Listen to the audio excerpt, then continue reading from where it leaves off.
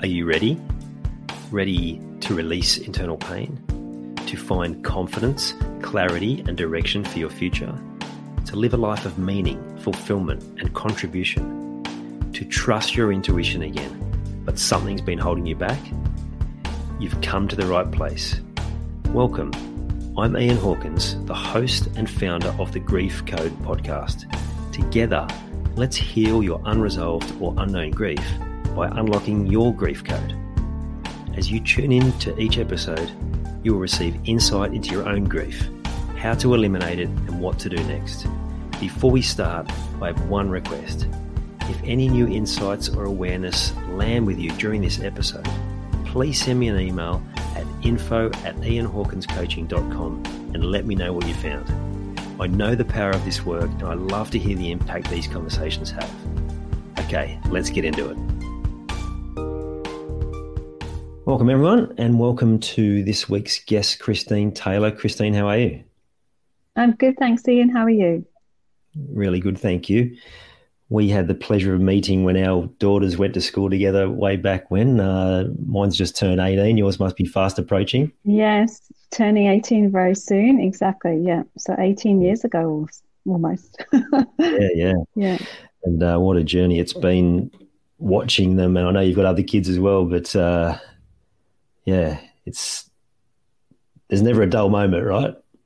No, it's a busy time, that's for sure. Yeah, absolutely. So, Christine, you're a personal trainer and a nutritionist, which to me is such a fantastic combination. Can you tell everyone a bit more about what you do and what you've learnt over the journey? No, sure, yeah. So the fitness journey started first with me. So I was at university in England doing actually business studies and HR and marketing degree, and I was looking for work and I was always at the gym training, and so I was offered classes to teach at the gym. I thought that's great because I love exercising, and so I did a qualification to be a group fitness instructor. And at the time my dad said, "Oh, what are you spending the money on that for? You know, you're at uni." And I said, "Dad, I'm going to earn more money." So I used to teach like a class or two classes, and at the time I used to get £15 an hour, which probably doesn't sound a lot, but just to put that in context, if you were working at a pub or a restaurant at that time, it was about £3 an hour. So I got £30 for the night, and it was really lucrative, and I loved doing it. So that's where it started. And then I really wanted to have a career in the fitness industry. That's where interest was really ignited, but I wasn't quite sure how that was going to work in terms of actually paying the bills full time. So I went into more of an HR role with my degree and just kept teaching fitness part time. I did early morning classes before work, lunchtime classes, evening classes. And then when I met Matt and moved to Australia, I got an international transfer with the company I was with, and did 3 days in the Sydney office, and found out I was expecting again. I had already had Isabella in the UK. And I was like, oh my gosh, how am I going to work full time with a baby and be pregnant, have a second child? I really can't do the corporate 12-hour day anymore. I'm going to set up Newborn Fitness and try. This is the perfect opportunity to set it up. So I set up predominantly postnatal fitness, meeting mums along the way. And it just developed from there. I thought I might go back to the corporate world, and thankfully I haven't needed to. It's just been, I just love helping people to get fit and healthy. And obviously it's evolved over the years. I've done different courses, and nutrition was such a critical part of that I was giving some advice within my scope of practice, and I decided to actually do a course. And that was the one thing that came out of lockdown for me, was that I was able to study a lot more, and I managed to get my qualification to be a certified nutritionist. I had done a nutrition qualification in the UK prior to moving here, and parts of that were recognised and not. So anyway, I just needed to update it and get certification here so that I'm insured here and can give nutrition advice in Australia. So yeah, that's what I did last year. So, awesome. Really works hand in hand together. I can't, the journey, particularly with health, has to be both components, really. Yeah, yeah. I want to get further into that. I just had a realization, like newborn fitness, like, hello, I'd never worked that out before, but you had a newborn and like, yes, that's where it came from.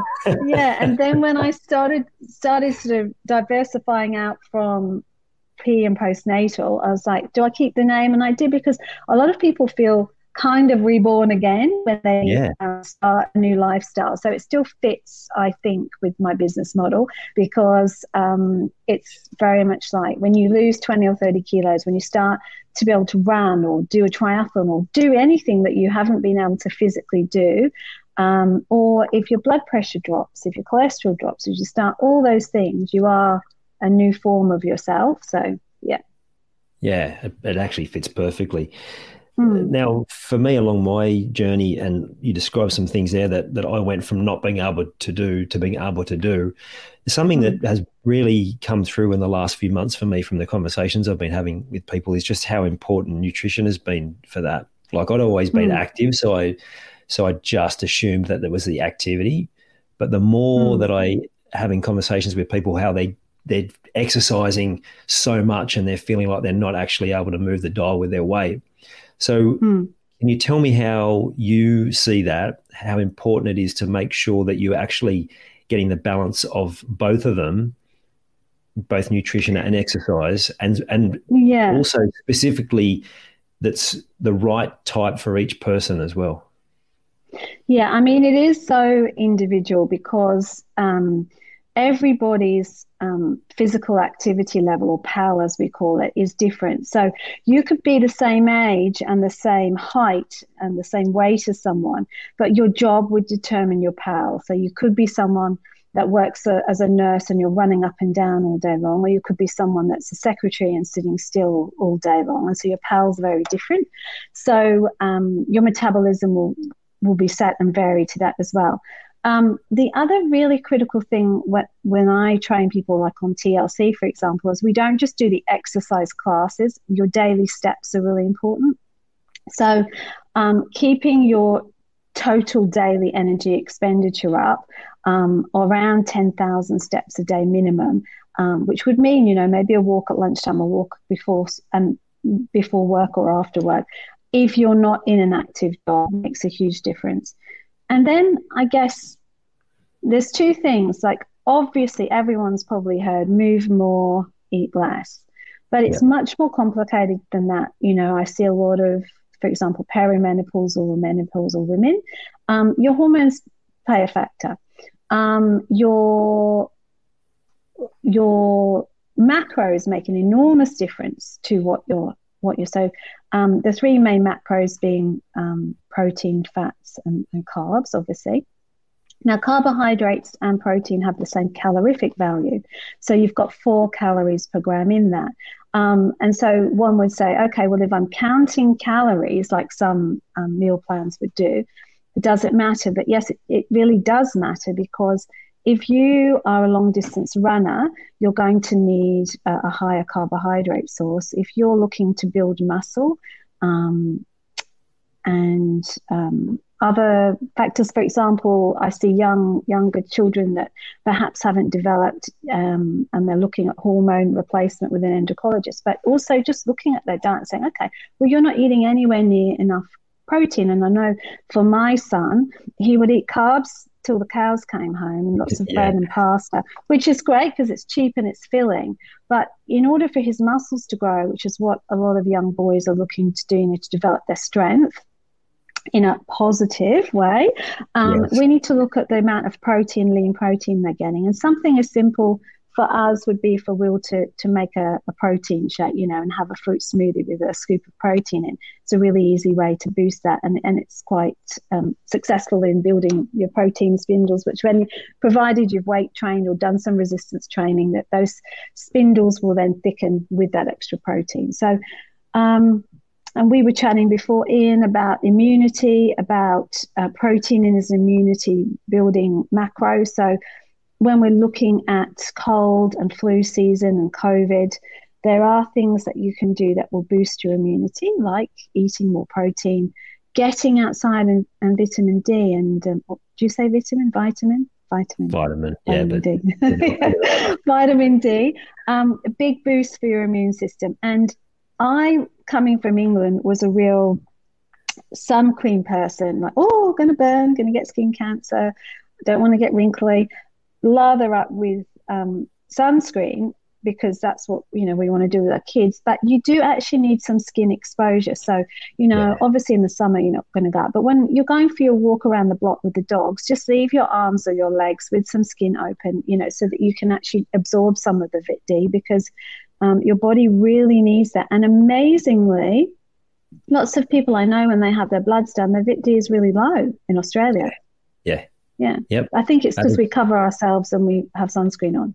100%. That was where I got to as well. And so the suggestion was to take a vitamin D supplement, which I did for a short while, and then decided I would try exactly, just get a bit more sun. Obviously sensible about it, not going out and getting burnt to a crisp, but just finding times. And I think, you mentioned there, if you're in a 9-to-5 job, or you're indoors, if you're a nurse or any of those sorts of roles, well, then typically you're missing sunlight so often. It's just so important for us to find those windows to get out. Yes, exactly right. And that's why a lunchtime walk around the block. And I know it's hard. People say, I can't get away. But, for your health, it's really important. Get those steps in, get a break mentally, and get some sunshine on your face. All the research will say that the break away from your work will allow you to be far more productive after that break anyway. And so there's so many reasons. You can give yourself so many excuses why not to, but the reasons, like from a scientific and a research-based position, just show that, the break's going to be long-term more beneficial. Absolutely. And I was in a pharmaceutical company yesterday where I do a corporate well-being sort of session at lunchtime, and we were talking about exactly that. They were saying, I feel fantastic. All we do is some stretches. There's nothing too, it's not hot and sweaty. We mobilize and we stretch and we get a bit of core strength, and it's short and it's sweet. And they all say, I feel fantastic. I'm trying to get my friend along, and they say they're too busy with work. And so, will you tell your friend he's going to be far more productive? But, all the research shows that he will feel better mentally, and his productivity will increase significantly after a quick recharge. So you're right. I know it. You know it. It's like getting the message out there. Movement is life. That's my saying. Movement is life. Who doesn't feel better when their body has moved? We all do. 100%. For me, the movement used to be in corporate was I'd walk down to the coffee shop and get another coffee. But of course, that created a whole other problem and really led to adrenal fatigue. So I think if anyone's in that position, that it's definitely something worth pursuing, a fresh air break. The other thing that came to mind, Kristen, while you were talking was I did a fair few terms with you doing Pilates. And I started Pilates through necessity because my back gave out, and I had I had a defect and an old injury in my lower spine. But an interesting thing happened when I started doing it was my hips started hurting less, my knees started hurting less, my ankles started hurting less, because suddenly I wasn't relying on them to hold me up. It was all this natural core.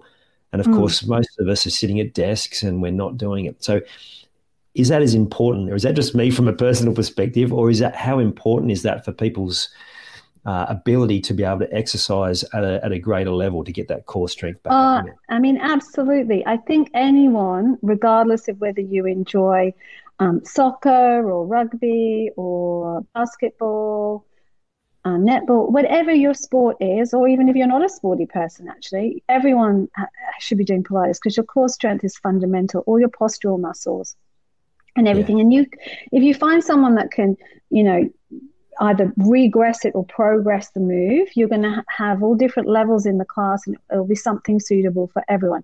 With the exception of, there might be some specialist back injury that you'll need to see a specialist trainer about one-on-one. But for most people, Pilates is of huge benefit. And I think we should start there, strengthening the postural muscles. And indeed, I've got a group of girls at one of the private schools here, and they're elite rowers, and they are getting a really good stretch with me once a week, and we're doing strengthening. Their backs are very strong, they're muscularly very strong, but they don't stretch out anywhere near enough. So we were just doing lots of stretching, and their performance is, I can't take credit just because they're doing Pilates, but certainly their performance has improved with a number of factors that they've been working on. Yeah. Yeah, well, it's the power center, right? I imagine for rowing, core would be foundational. Yeah, but also if you think about the contraction, I mean, I say to a lot of teenagers that I train, everyone wants these abdominal muscles. How many sit-ups and crunches have you done in your life? Okay, how many backward movements have you done? I bet you hardly any. And for every muscle you've got an opposing muscle, and you need to be balancing that out. So, when I train for young lads, they want to bench press a heavier weight. For every lift that we do on bench, we need to strengthen the back. You need to work the opposing muscles. So it's just building a balanced program and educating people to that, and then their overall performance will improve significantly. Yeah, and to me that would be the key part about seeing someone like yourself, so that you know what you need to do specifically and making sure you're getting that balance. Because if you're just hitting the gym and just, focusing on the bits you want to get bigger, well, then you're only teeing yourself up to get an injury or something later, right? Yeah, and we all enjoy training a particular area or want to focus. So it's just getting a balanced program where you're doing a varied.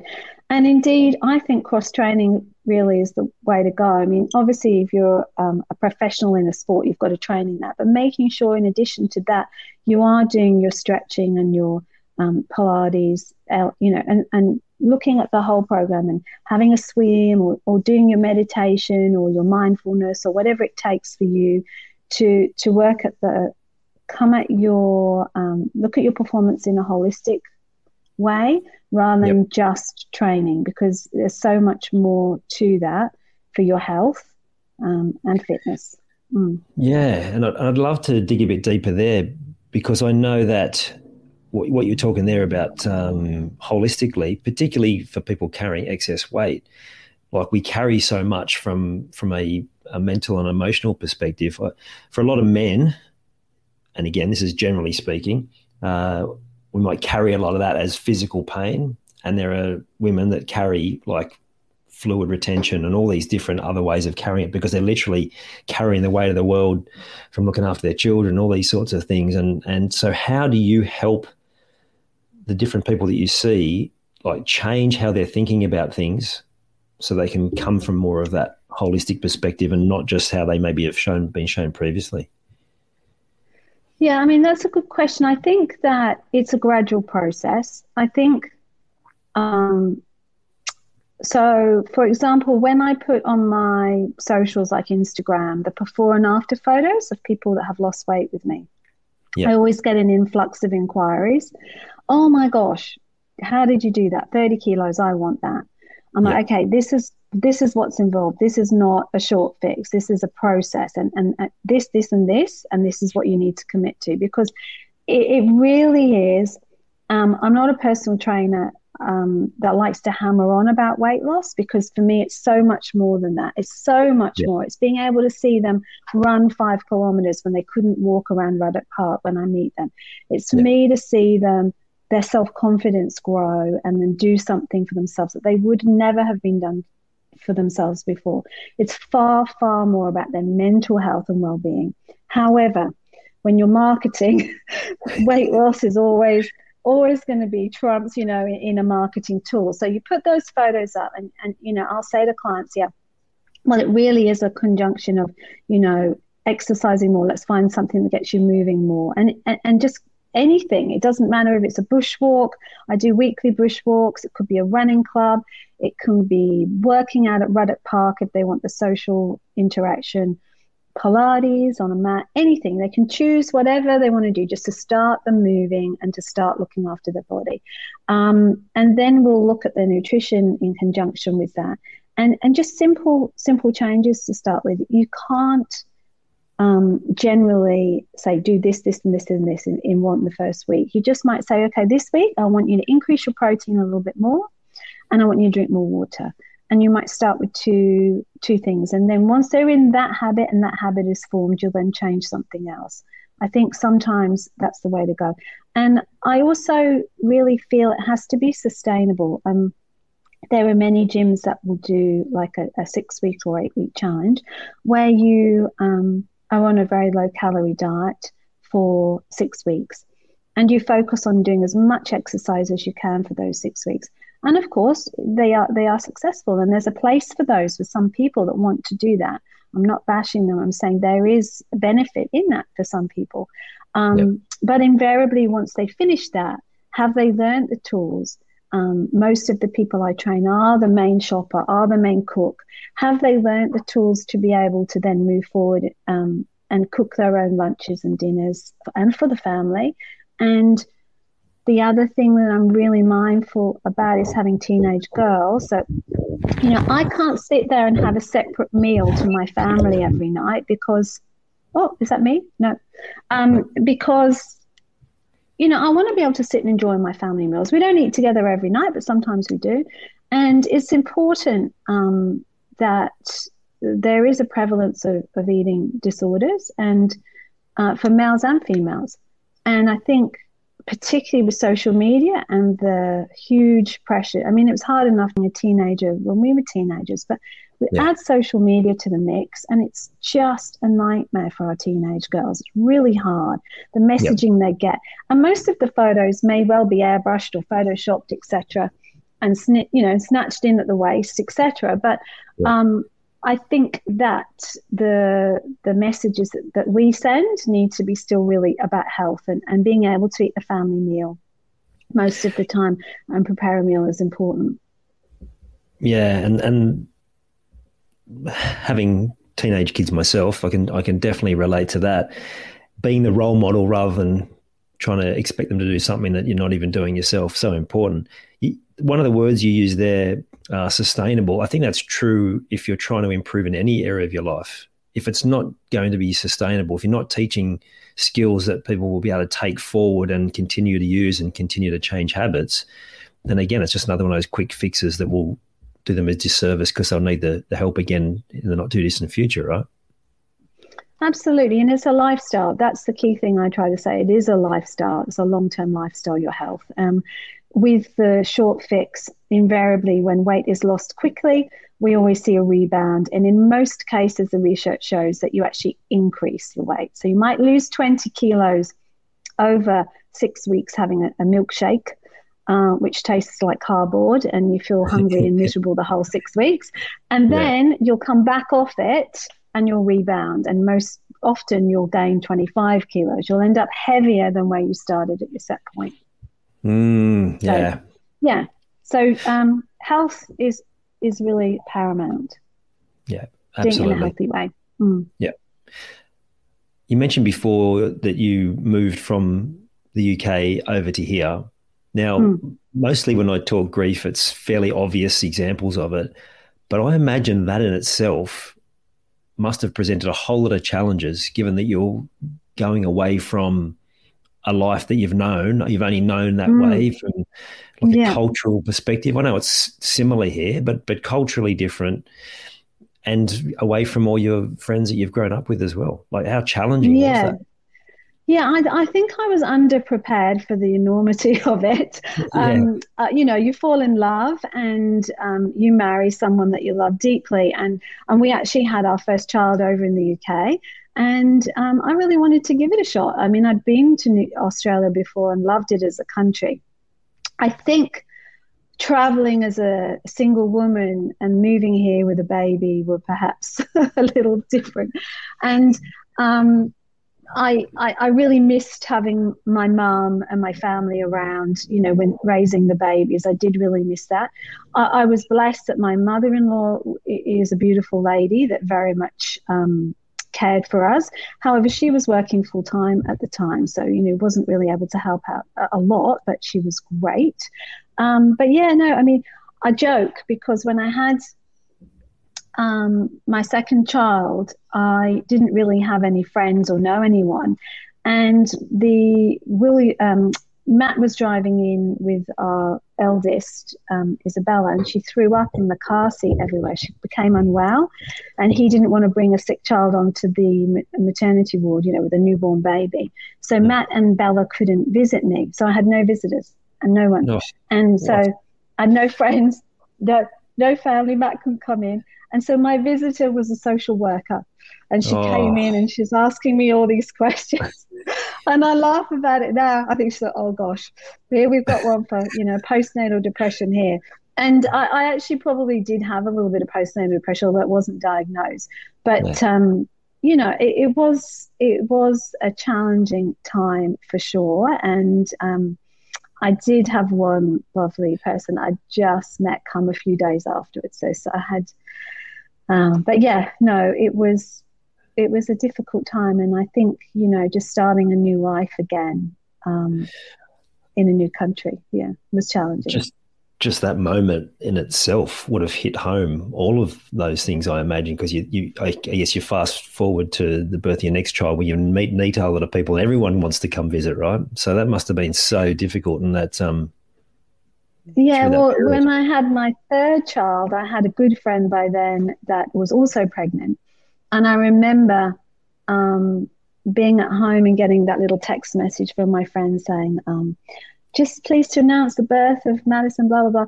And then I'm saying, okay, just going into labour, see you in a few hours. And I literally, she was upstairs and I gave birth to Will and I had a friend in the maternity ward. So that was really lovely. And we sat and chatted and with our newborn. So very different experience a few years later, but brilliant.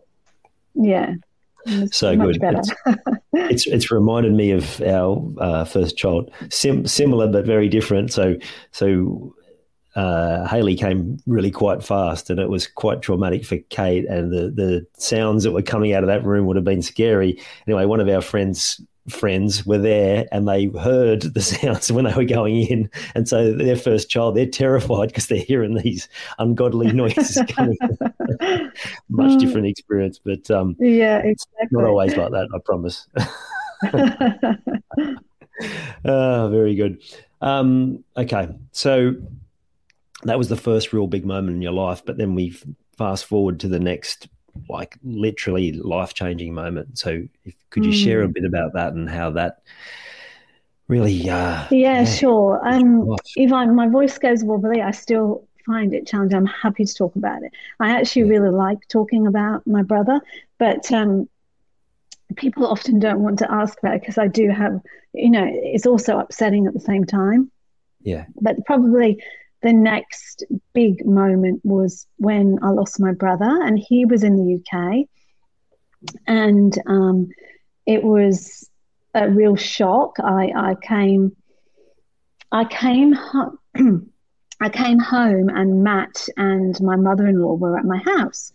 I'd been out for coffee actually with a friend, and I was like, "Oh, what are you doing here?" And they just both looked like ashen, and Julie said, "I'm going to just take the girls," and I had just given birth to Will. So I took, I said, well, I just need to put Will down for a nap. And they're like, okay, I was feeding him. So I fed him and put him down. And then, Matt just said, look, your dad's called us and your brother's passed away. And then I don't really remember much. It was just a huge shock. Yeah. And then I had to I didn't have a passport for Will because, he was just a newborn. So, and actually I'd let my own passport expire as a lesson for us all here. I will always have an up-to-date passport now because you never know when you're going to need to travel when you're from a different country. And so my lovely husband drove down to Canberra at like 3:00 in the morning and was like, got to help my wife get on this flight. She's got to get back to the UK. And so he sorted it out and I went back. But just a lot of numbness in that early stage. Classic. I mean, I've done a lot of reading on grief and understand it much better now, but it's really about, the grief hitting you, but you being so numb to get through what you need to get through. So I flew back. I luckily had a beautiful friend in Singapore that I stopped off with for just a night so that I could put William to bed and feed him there. And they saw me on the plane. And I got back to my parents to help to arrange the funeral. And I actually did see my brother, which I'm glad I did, because when you have a death that is overseas, I'm told now that, not seeing them can really make it hard for you to get to the point of acceptance where because I didn't see him every day once I moved here. So actually acknowledging that he had passed, and I actually prayed over him with my mum,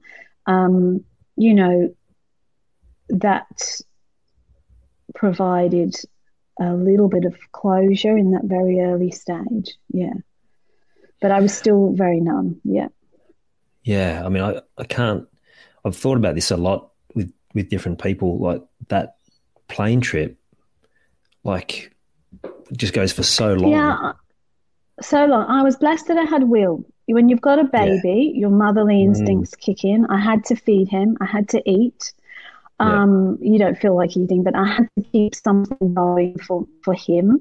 And he was a precious little baby in my arms. So, your motherly instinct kicks in to be strong for him. Yep. And I also felt like I just, I tried to be strong for my parents because, the grief of losing a child,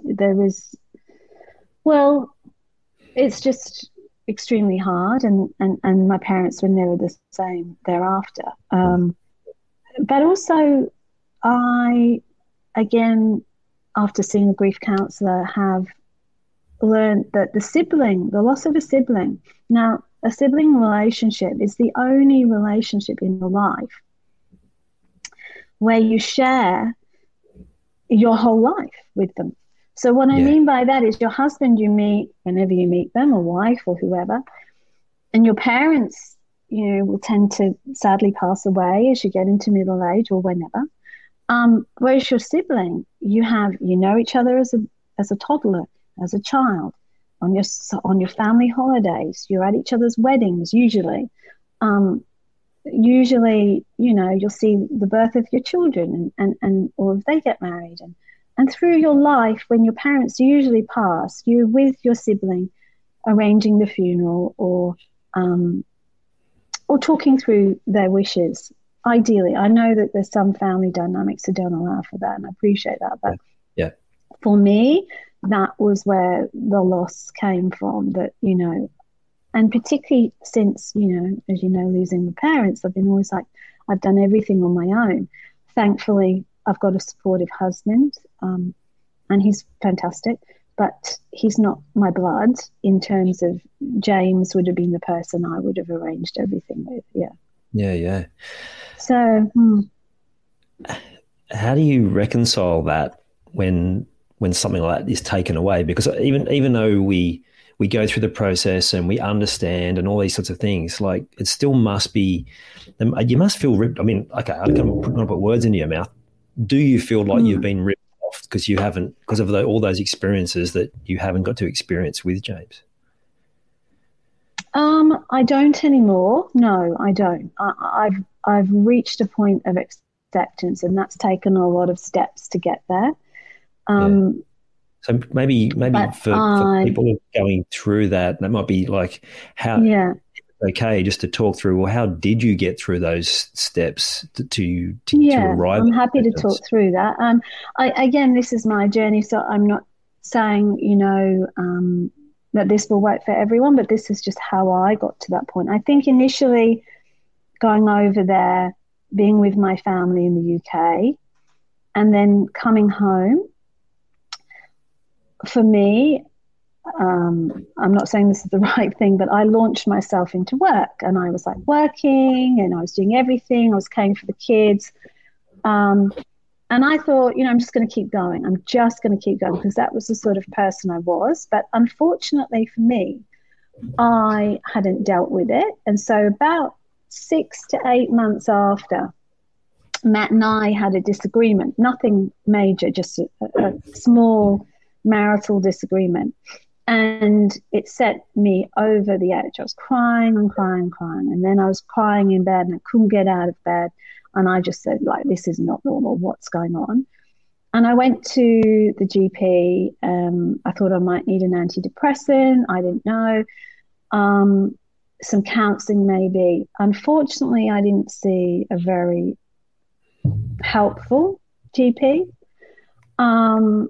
But nevertheless, they did a mental health plan for me and suggested I go and see a counsellor. So I started seeing a grief counsellor probably about 6 to 8 months after James passed. And then I think that's when the work started. And in the first few sessions, I just sat there and bawled. I cried and I cried. She must have thought, who is this nutcase? No, she wouldn't have thought that. But, I was just, it was like I was letting it all out in a safe little room because I could with someone that didn't really know me. I was just crying and just kept saying, I miss him, I miss him, I miss him. It makes me feel sad now saying it. But, and so that's when the work started on myself. And she gave me strategies. I started reading books. I realized that what I was feeling was normal, the shock, then the anger, then the upset, and just starting to process it. And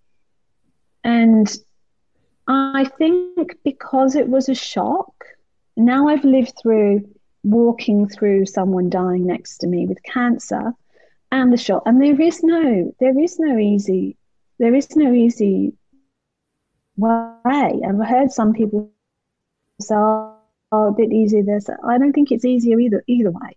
It's just a different walk, a different process when you have someone that knows that they are dying. You have perhaps time to get plans in order to ask their wishes, to plan a few things on the practical side in terms of estate planning and things like that. But I mean, really, it's still no easy journey. Yeah. No. And I think people who may be suggesting that, from my experience, it's usually early on when the whole wave of it hasn't really hit. And it's interesting you say there it sort of came late for you. And I think that's something you said there is something that I've heard so many times, and I think it's really important for us to just reiterate. You said, I know you were joking, you said, oh, she must have thought, but because you know that she's not, is the amount of people who have said to me, oh, this is going to sound this, or you must be thinking this. And it's like, no, that's not what dealing with grief looks like. It's actually completely unique for everyone. Whatever you're feeling is completely normal. It's okay. And if there's a whole lot of other stuff coming to the surface as well, that's normal as well. And I know when we connected to talk about the possibility of doing this chat about a month ago, these are the conversations we're having, right? Like normalizing all this sort of stuff. So, I know you're about to dive in there. What were you going to say? Sorry. And it's really different for each. It's really different for each. Not a grief. So my grief for James was very different to my grief for my dad, which has been very different to the grief for my mum. Yeah. So, for people that sit and comment or potentially in judgment, I mean, I don't have a problem with that because I just think, I don't think you maybe have the life experience yet to actually, comment on that.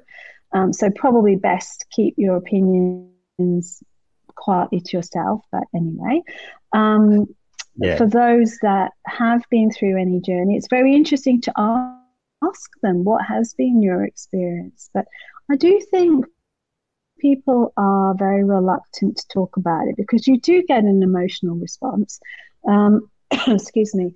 And, that can be confronting. People don't like to upset people. They think they're being kind, and I get that. But I do like it when people ask me because significant death, and I really value that. And I think it's important that we remember those people we're grieving. Yeah, and they're always with you. Yeah. Oh, I want to just validate what you said there. Is like, if you're not sure what to say, just say something or ask a question and allow it to unfold, because even though it may be upsetting, it's just so valuable. Like I remember the days after Dad passed away, I'm like, I don't want to talk to anyone, but I just want someone to call, which makes no sense, right? Like I wanted to keep it to myself, but I also wanted to have a space where I could talk to someone that wasn't in my immediate vicinity, that we'd already, family, you say all that you need to say, but it's just good to hear a different voice. So any conversation is valuable. Absolutely. And it's like that little sketch you may have seen with Winnie the Pooh or Piglet, and he just sits down next to him and he's like, I'm sorry you're feeling sad. I'm going to sit next to you. I'm just going to sit next to you. Yeah. And it's that kind of thing. I'm just going to be here. I'm just going to be by your side. And that's, well, he's just let me be. Like, I don't really watch TV or have time for things like that. I'm usually training people in the evening or doing chores, and I'm not a big TV lover. And then that month or 6 weeks after Mum died, and it's very hectic arranging the funeral, doing everything. And I came home and I just watched Netflix, so much Netflix, usually crime shows. Like I was just obsessed with crime shows. Matt was saying, oh, what are you going to do? It's all about these murderers on death row. And I just thought, I'm switching off, I'm zoning off, and I'm really enjoying this, but just let me be, you know what I mean? And so it was different again, or watching a whole series of something in a few days, which again isn't like me, but sometimes you just need to do that. Yeah. And that's okay too. Yeah. Yeah. And it's interesting you say that, because that's what I found myself doing at different stages too, was like watching more of that sort of crime stuff like Sopranos, and then I went Sons of Anarchy, and then I started having nightmares about people getting killed. And I'm like, I probably pushed this too far, but I wonder if it's like you're watching these experiences where at least it's allowing you to feel emotions, even if it's vicariously, so that you can process. Yeah, I know. Or, watching something like Bridgerton, which is a love story, which, like a bit of happiness and love, good happy ending. Yeah. Exactly. You mentioned there, like the connection with your brother. I can't remember the words you said, but we were talking about this when we connected a while back. And it's like when people pass, it's kind of acceptable that you talk about talking to them in those early days and like saying what you need to say. But then maybe a couple of years down the track, I think you said, but then it's like people kind of might look at you a bit strange. But to me, it's like whatever we can believe we're connecting to, whether it's the memory or the energy, or if you believe in talking to someone from the other side, it doesn't matter. But there is so much value from a healing perspective to be able to have that conversations and to be able to feel like you're connecting in a way that is meaningful, right? Yeah, absolutely. And I think, again, it depends on your personal stance. Like I have a faith, so I do believe in heaven, and I do get some comfort from that. And if you believe there is an afterlife or something thereafter, then for me it would be even harder to think, well, that's it. That's it. I like to believe, and I do believe that they are reunited, they're together, and I can talk to them. I can pray to, or whatever your medium is. That's what I think. I think there's comfort in that for sure. Yeah, absolutely. Going a little bit deeper again, have you? And I've asked a few people this and got some interesting answers. Have you ever got the sense that maybe that like a sign that they were there? The guy I spoke to last week, Carl. Yeah, he was talking about this moment with flowers falling down at a time when he was kind of asking those questions, and it's please do share. I've definitely had moments where I felt a presence or like a spiritual moment, and I think it's them, but you have that. Am I reading too much into it? I get comfort. So one of those for me would be when James. For me, running after James died was quite healing. I just put my runners on and go out. and push myself and have quiet times. And I decided I just got up. I hadn't even trained for it. Don't do this, guys. I wouldn't recommend running a half marathon and not training, but I just got up and I said to Matt, I'm going to go to Centennial Park and I'm running a half marathon. There's one on there. And I hadn't trained properly for it. I just did it purely as a mental release. And the pain that I'm feeling through it was for me. And I sort of started off this half marathon and everyone's zooming past me because I'm not super fast and zooming past. And then the wind was picking up and it was a really strong wind. And in the back half of the half marathon, where normally I would expect to be slowing up when I haven't done a proper training schedule, I just felt the wind sort of pushing me along. It was a really strong wind, and I started overtaking everyone else. Like all these people had run past me in the beginning, and I did not stop running once. I just kept going in the wind, and I felt like the wind or the Holy Spirit or whatever way you want to look at it was pushing me along, and it was James, and he knew that I was doing that for him, and he was with me, if that makes sense. So, I mean, there have been a few things, and usually it is when I'm pushing myself physically that I feel that connection. And I turn the pain, whether it's weightlifting. Say that everything when you exercise has to be painful. I'm not saying that at all. But for me, and I know for other people that are runners or that have done an exercise, that they do feel like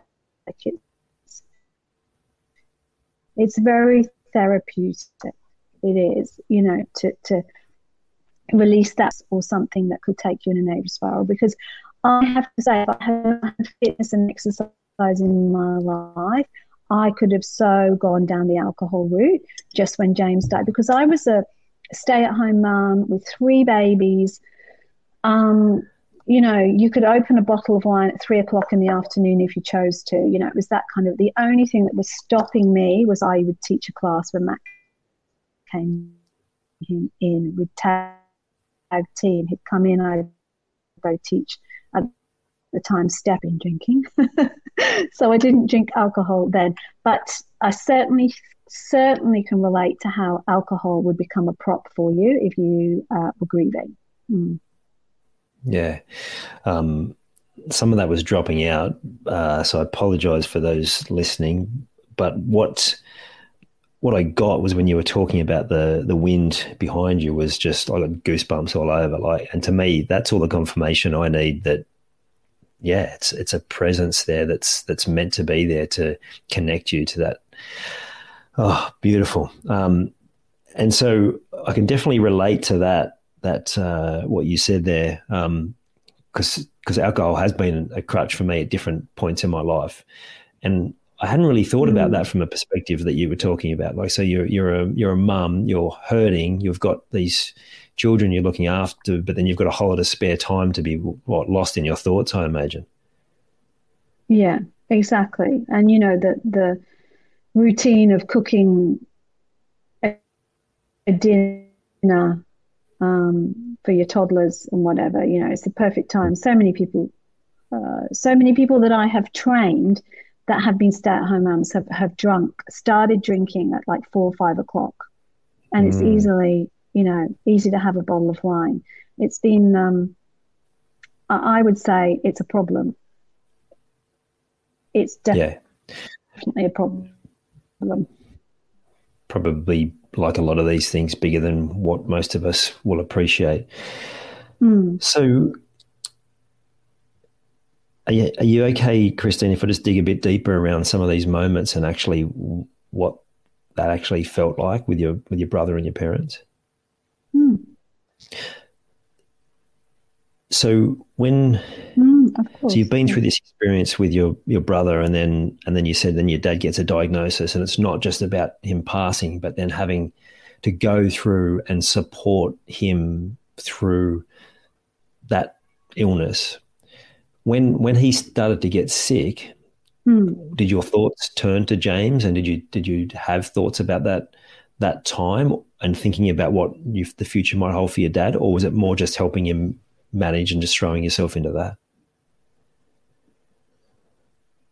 Yeah, I think I didn't dwell on James. I was very much okay,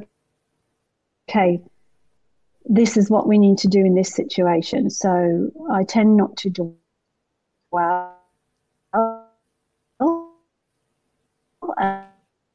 Um, I just got a phone call, 3 o'clock, 3:30.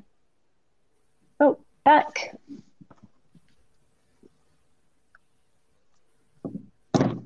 Sorry, Yes, am I you're back? back now.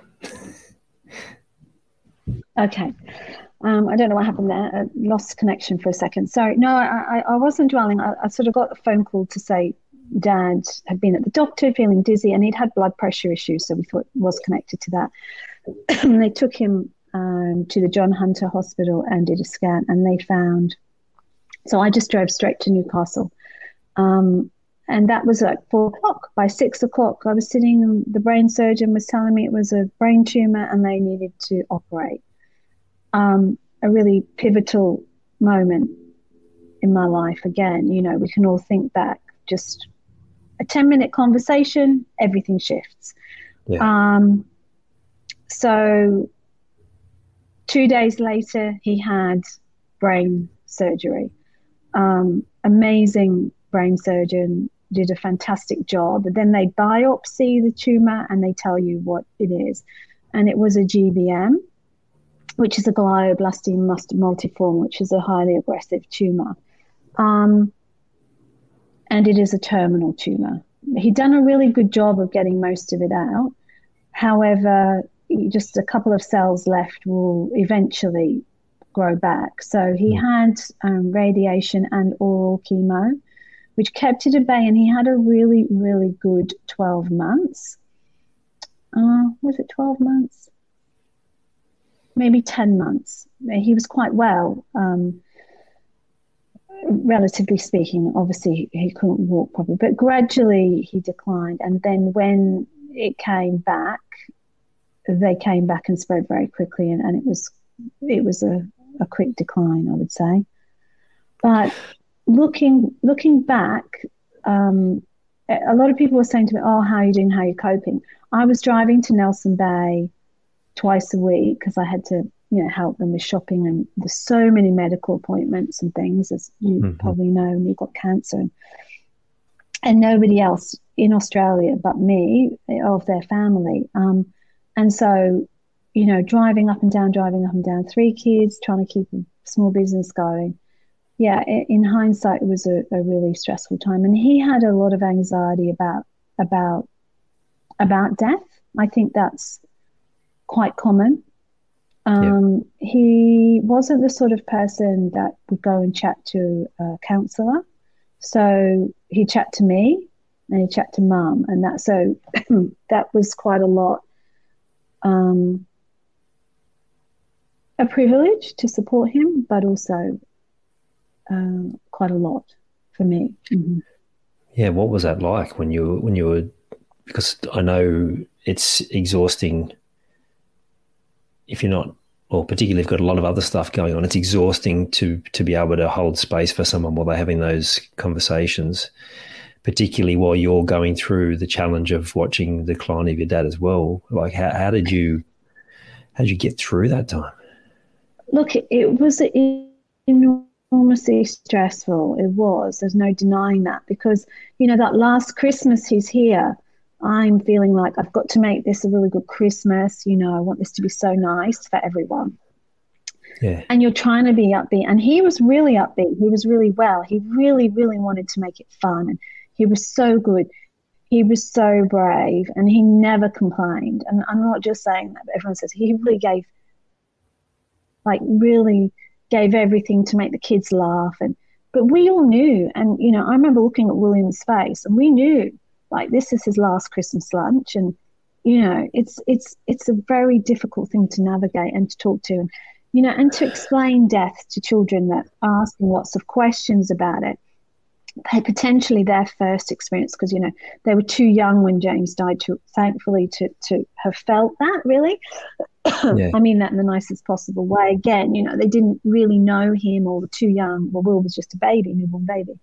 but they know my dad. They loved my dad. He was a great grandfather to them. And, it's just such a lot to support them, to support my mum, to support, a really tough time. Mm. Did it put strain on like every area of your life? Like I imagine for you and Matt, like you're coming and going, you got all these different things going on. You're trying to do a business. He's working. He's probably doing long hours at different times. Like how did you two manage through that? Which must have been just, like I can't even imagine. Yeah. Oh, good question. I mean, by the grace of God, I don't know. Thankfully, we did, and we've grown through it. And there have definitely been arguments along the way when I've been tired or not wanting to communicate, and he's trying to support me and I'm quiet. But I think when you've been with someone over 20 years and you can say, look, it's not you, I'm just exhausted. I just want, like, I'd come in and I wouldn't have anything left to give them. And that's tough. And, and you feel this enormous, am I doing a good enough job being a mum to the kids? Because I'm always up there and I'm trying to do my best there. And I know a lot of people that I've trained have spoken about this sandwich generation where, our kids are still needing us, but our parents need us too. But you see, I think what intensified the situation for me was knowing it was just me. So, if I'd had a brother or a sister to say, can I have this weekend off and you go up and see them this weekend? Or can you do a shop and etc.? If I'd had that extra support. Again, my mother-in-law was not far away and she did a great job of helping me out. So I did have a little bit of support from her. So I wasn't doing it completely on my own, but the main burden of it fell on my shoulders. Yeah. I don't know if you've looked at it this way, but I just see, just from what I know of where you've been and where you are now, is just an incredible strength that wouldn't have been there otherwise. Do you see that? I know it hasn't happened in the most pleasant circumstances, but can you identify how this whole process has made you stronger? Absolutely. And, and there is a thankfulness for that, because I truly believe that we only grow, or we grow the most when we're under pressure the most. And it's not pleasant and it's not pretty, but, I am a far more considerate, outward-looking person than I was before I had been through this. When I think back to my teenage years, I was quite selfish, quite consumed about what I wanted, quite materialistic.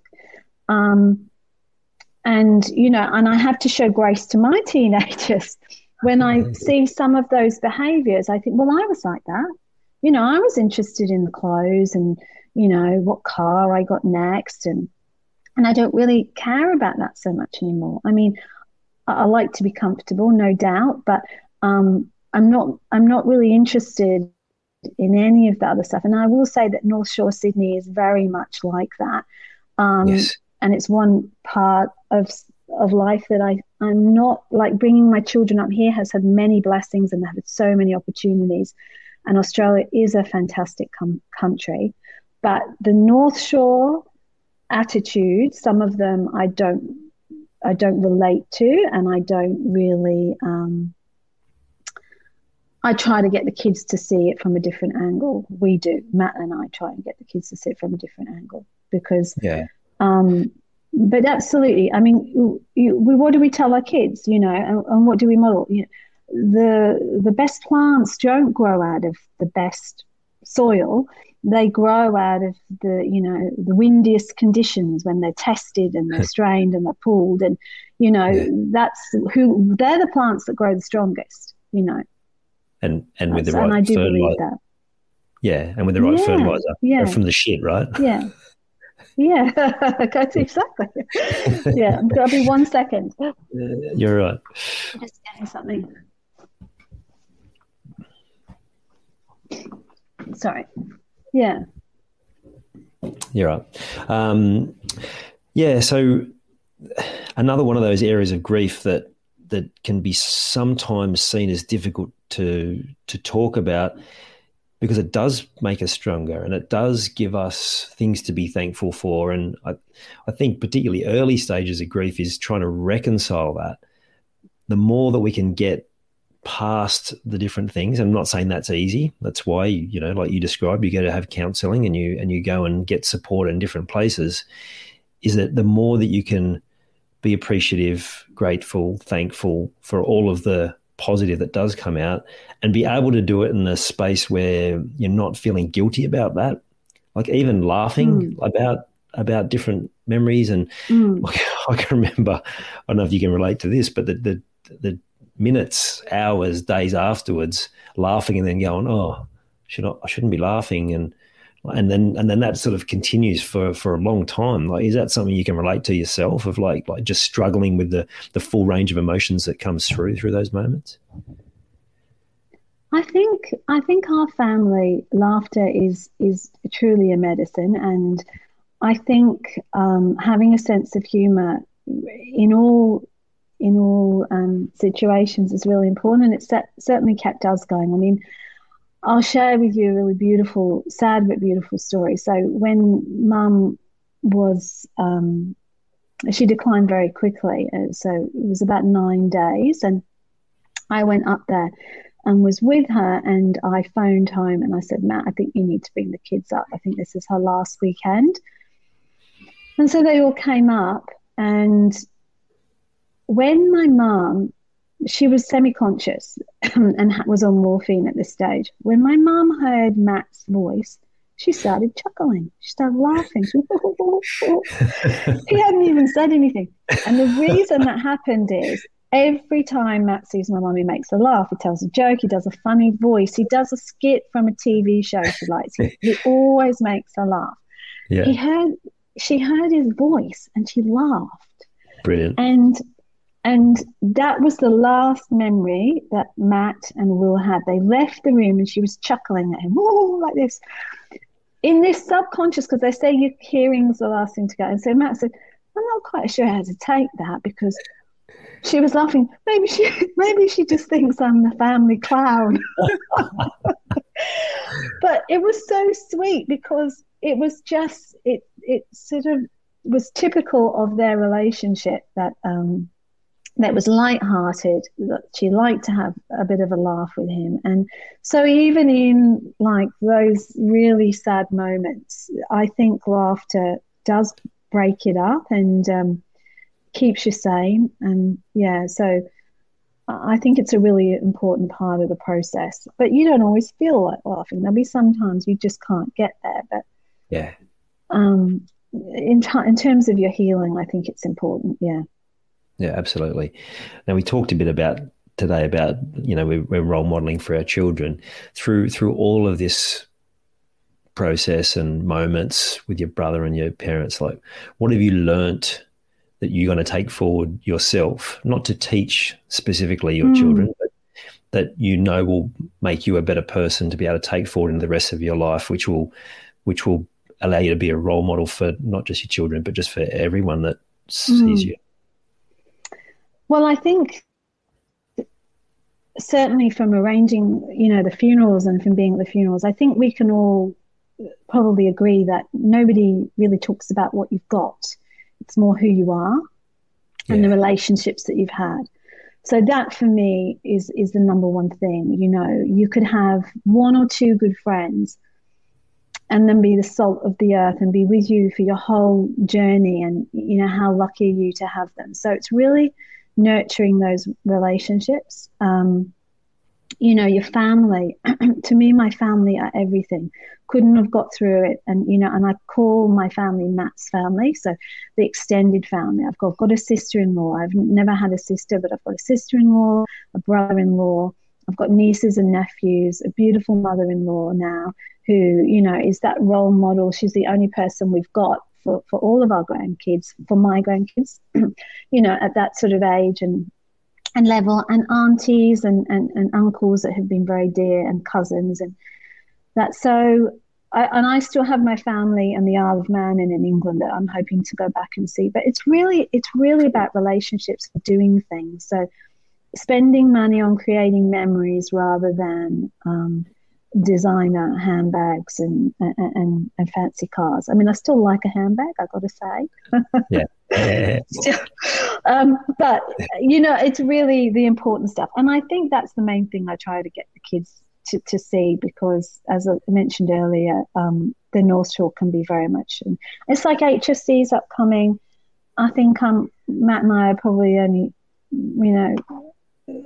so how do I say this? Olivia was having a conversation with someone at school, and she said what she was interested in doing and what ATAR she needed. And the girl responded, "Oh my God, my parents would kill me if I got that ATAR," because it wasn't a high flying ATAR. And I said, "Oh, well, aren't you lucky that, that's all you need then?" Like, it's not even a low ATAR, and she might not get it either. But the point is, I don't mind as long as she works hard and does her best. And that, I know and won't define her life in any way, shape or form. If she wants to do that course, she'll get on it in some way. I think the pressure is on people, and I think there's a real lack of being a genuine person. I think there's a lot of fake status and Instagram and friendships about who's popular. Popularity is a real key thing. So I think it's really, for us, just about being real, being honest, being who you are, being transparent, telling the truth. That seems quite rare in some areas, and knowing who you are. Love it. Well said. I think the comparison, whether you're in the North Shore, which I'm with you, I see a lot of that, or whether you're in any other part of the world, it still happens, right? They're keeping up with the Joneses mentality. Just the comparison doesn't do us any justice. Like, whether it's comparing to people who've got it better or comparing it to people who we might perceive to not have it as well, it's either giving us an inflated version of where we're at or a deflated, which is not fair, right? It's just your own journey, and as you said, making experiences and relationships the priorities is the important things. Yeah, and of course, I appreciate that in Sydney it's an expensive place to live, and you've got to make a living, and I understand all of that. But I just think that if you have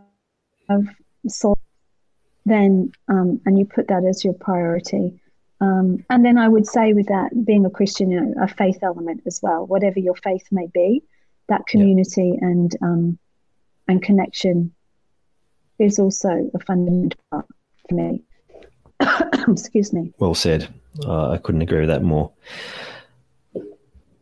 Christine, thank you so much for sharing so openly and for shining a light on. Having me. You're welcome. Shining a light on what's possible even after going through 3 extremely traumatic events, and also for just showing if you prioritize the right things, and as you said, your family, but also things that are going to bring you more health and well-being, then even through the darkest times, you can still come out the other side with so much joy, right? I've got a little reading here, Ian, that was given to me by Palliative Care that I thought you might like to hear. Please. It's very short. It just says, "I had my own notion of grief, and I thought it was the sad time that followed the death of someone you love, and you had to push through it to get to the other side. But I'm learning there is no other side. There is no pushing through, but rather there is absorption, then adjustment, and then acceptance. And grief is not something you complete, but rather you endure. Grief is not a task to finish and move on, but an element of yourself, an alteration of your being, a new way of seeing, a new definition of self." Oh, can you just read that last bit? You said a new way of seeing, because it just dropped out a bit there.